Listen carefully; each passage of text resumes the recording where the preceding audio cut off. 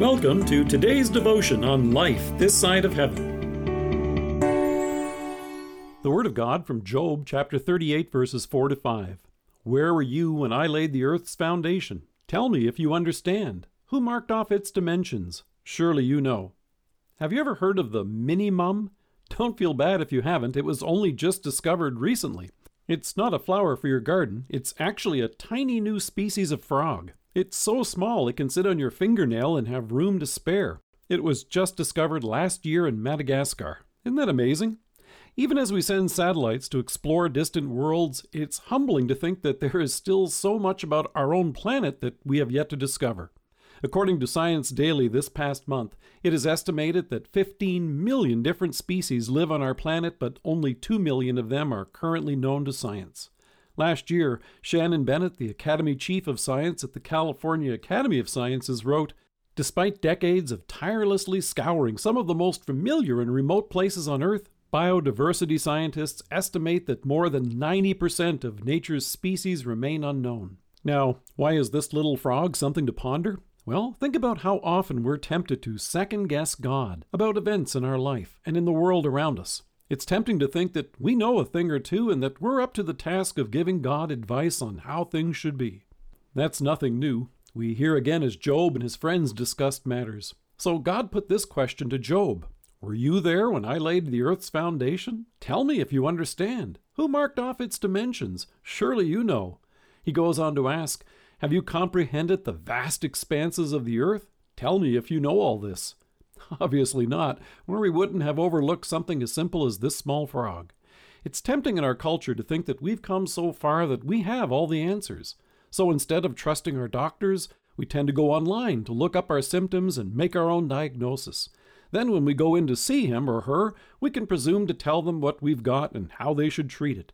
Instead of trusting the medicine that's prescribed or consulting with a pharmacist, we go on to social media to find out what our friends think we should take instead.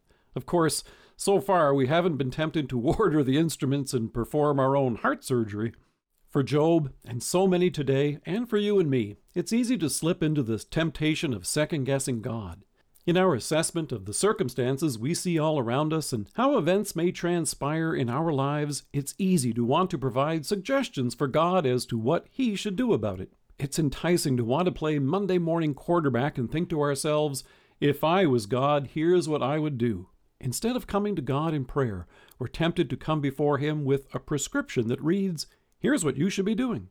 That's usually about the time when we think of our sin and its effects in our lives and the lives of those around us as being so small as to be insignificant, maybe even undiscoverable.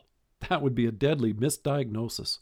But God, who laid the foundations of the earth and who is fully aware of all of its species and even the tiniest frog in a remote jungle, reminds us that He can see into our hearts and knows us well.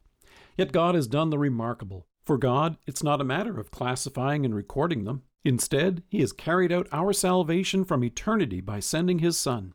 He has taken our sins away, and through faith, He has done what only He can do. He has given us a clean heart, forgiveness of sins, and everlasting life. That tiny frog was unknown until last year.